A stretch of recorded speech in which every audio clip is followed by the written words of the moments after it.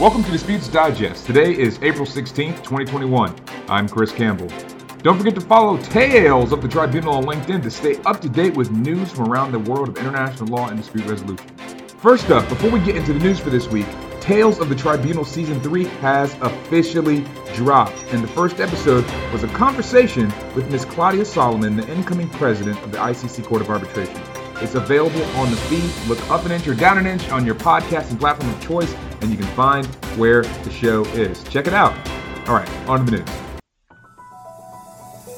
We start this week in Asia as a recent decision from the Singapore High Court took up the issue of so-called forced joinder, in particular as applied by the LCIA rules. The underlying idea being the power of a tribunal to order a consenting third party to be joined to extant arbitration proceedings, providing that an existing party also consents to the joinder even if the other parties to the arbitration proceedings object. The question, as many Vismoot listeners are undoubtedly shouting at the top of their lungs, what constitutes consent and how much consent is needed to join a third party? In a lengthy decision in the case CJD v. CJE and another SGHC 61, in which the court rejected the joinder application. The arbitral tribunal had rejected the position that a defendant had consented to be joined into an arbitration merely because it had signed a joint venture agreement. Indeed, the tribunal found that there must be a signed writing by the party agreeing to be joined to be a party to the dispute. The Singapore court agreed with the tribunal, establishing a three-part test for further analyzing whether or not consent has been granted. An article examining the decision in detail is available in the show notes. Then to Brazil, as Brazilian Law 14.133 was published on April 1st, 2021, introducing a new regime for private parties to bid and enter into contracts with Brazilian state-owned entities. Among other issues, the new Brazilian Public Contracts Act allows the adoption of arbitration, mediation, and dispute boards. The new act acknowledges the state-controlled entities can submit disputes to arbitration provided that such disputes deal with the, quote, disposable pecuniary interest, end quote, which comports with the Brazilian Arbitration Act.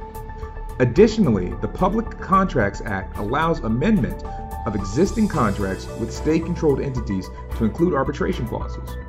Further still, the procedure to choose arbitrators, arbitral institutions, and members of the dispute boards shall have a technical basis, be transparent, and equally treat the parties. While the new law does not bring news for the arbitration world, it does add further considerations for contracting with Brazilian state-owned entities. Then, over to the African continent as oil and gas company Petronor returns to arbitration in a Senegalese-based dispute. The parties had agreed to suspend arbitration in May 2020. The dispute is over Rufisque Offshore Profond, ROP, and Senegalese offshore SUD license areas. Petronor has stated that it is open to further conversation but feels that the Senegalese government has not provided a reasonable alternative. The continuation of the arbitration comes after the second term of 6-month suspensions. This is a developing story with more news to come. Then, another story in Africa as the Democratic Republic of Congo nears a settlement of a $619 million arbitration dispute. Bloomberg reports that a settlement with oil and gas company DIG Oil, or DIG, would resolve a multi-year dispute over oil licenses in the Central African nation. The settlement talks come after DIG won an award in 2018 from a France-based tribunal which found that the Congo failed to honor 2 production sharing agreements. The tentative agreement would have Congo pay DIG some $8 million as a sign of good faith, and then an additional $292 million paid through a combination of assets and possibly more cash or other concessions. The sudden moves to agree come as DIG Oil had begun enforcement proceedings in U.S. federal courts, forcing the Congolese government's hand. Finally, to the United States, as the use of a forced arbitration provision thwarts a legal challenge to AT&T's disclosure of customer location data. This story begins with a class action lawsuit, Scott v. AT&T, which alleged that AT&T had violated a federal privacy law protecting cell phone customers' location data, among other protections. In response to the filing of the lawsuit, AT&T attempted to invoke the arbitration agreements embedded in the terms and conditions of every time and every instance in which a person bought a cell phone or a new service through the cell phone.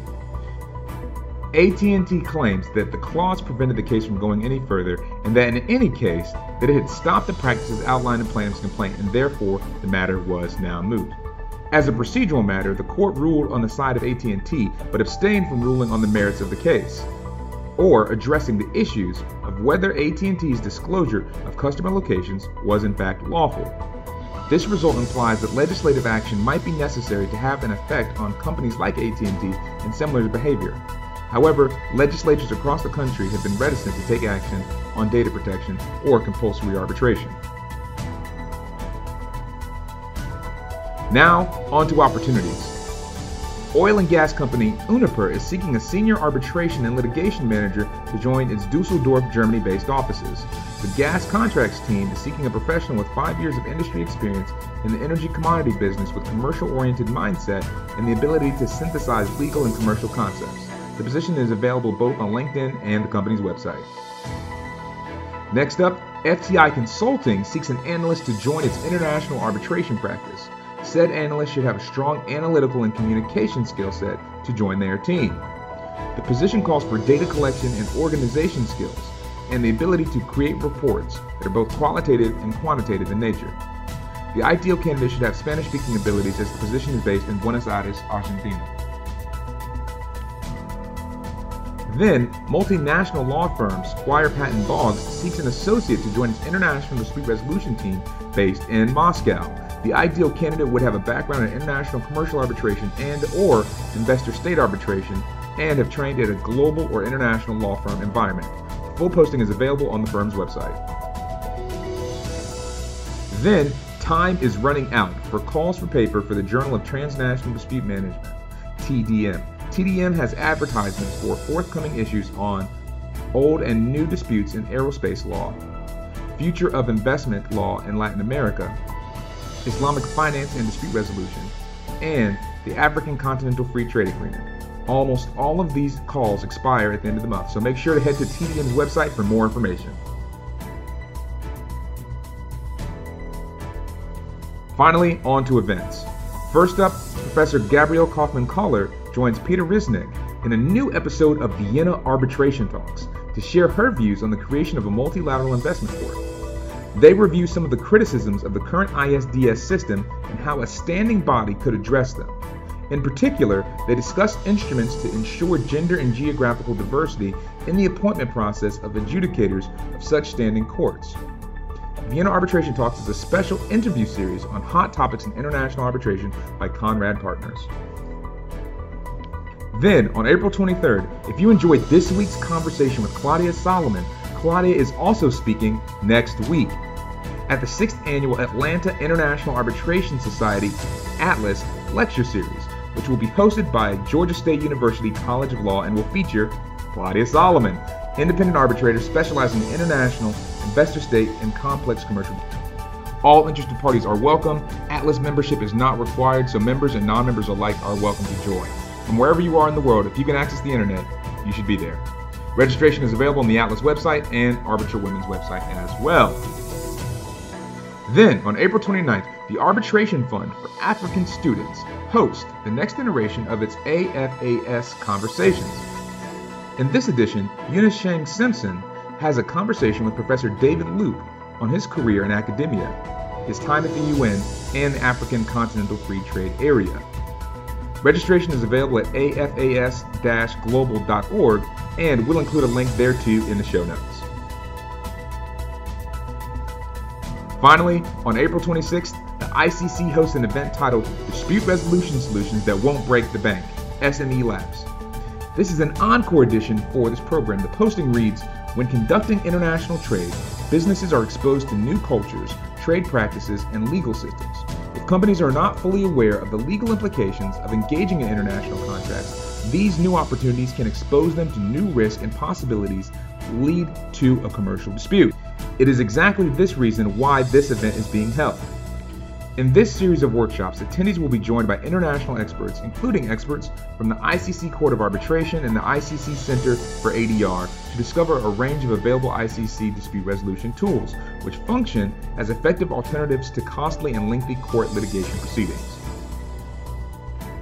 All right, listen, I know it's Friday and we usually do these on Wednesdays, but we're trying out some new things. Playing with schedules, moving some stuff around, and now that the main show is back, we want that to be the focus of each week. Anyway, that's it for this week. Remember to follow Tales of the Tribunal on LinkedIn and to leave a review if you can, and share with a friend or colleague. Any comments or feedback for the show can be sent to talesofthetribunal@gmail.com. Until next week, this has been Disputes Digest by Tales of the Tribunal.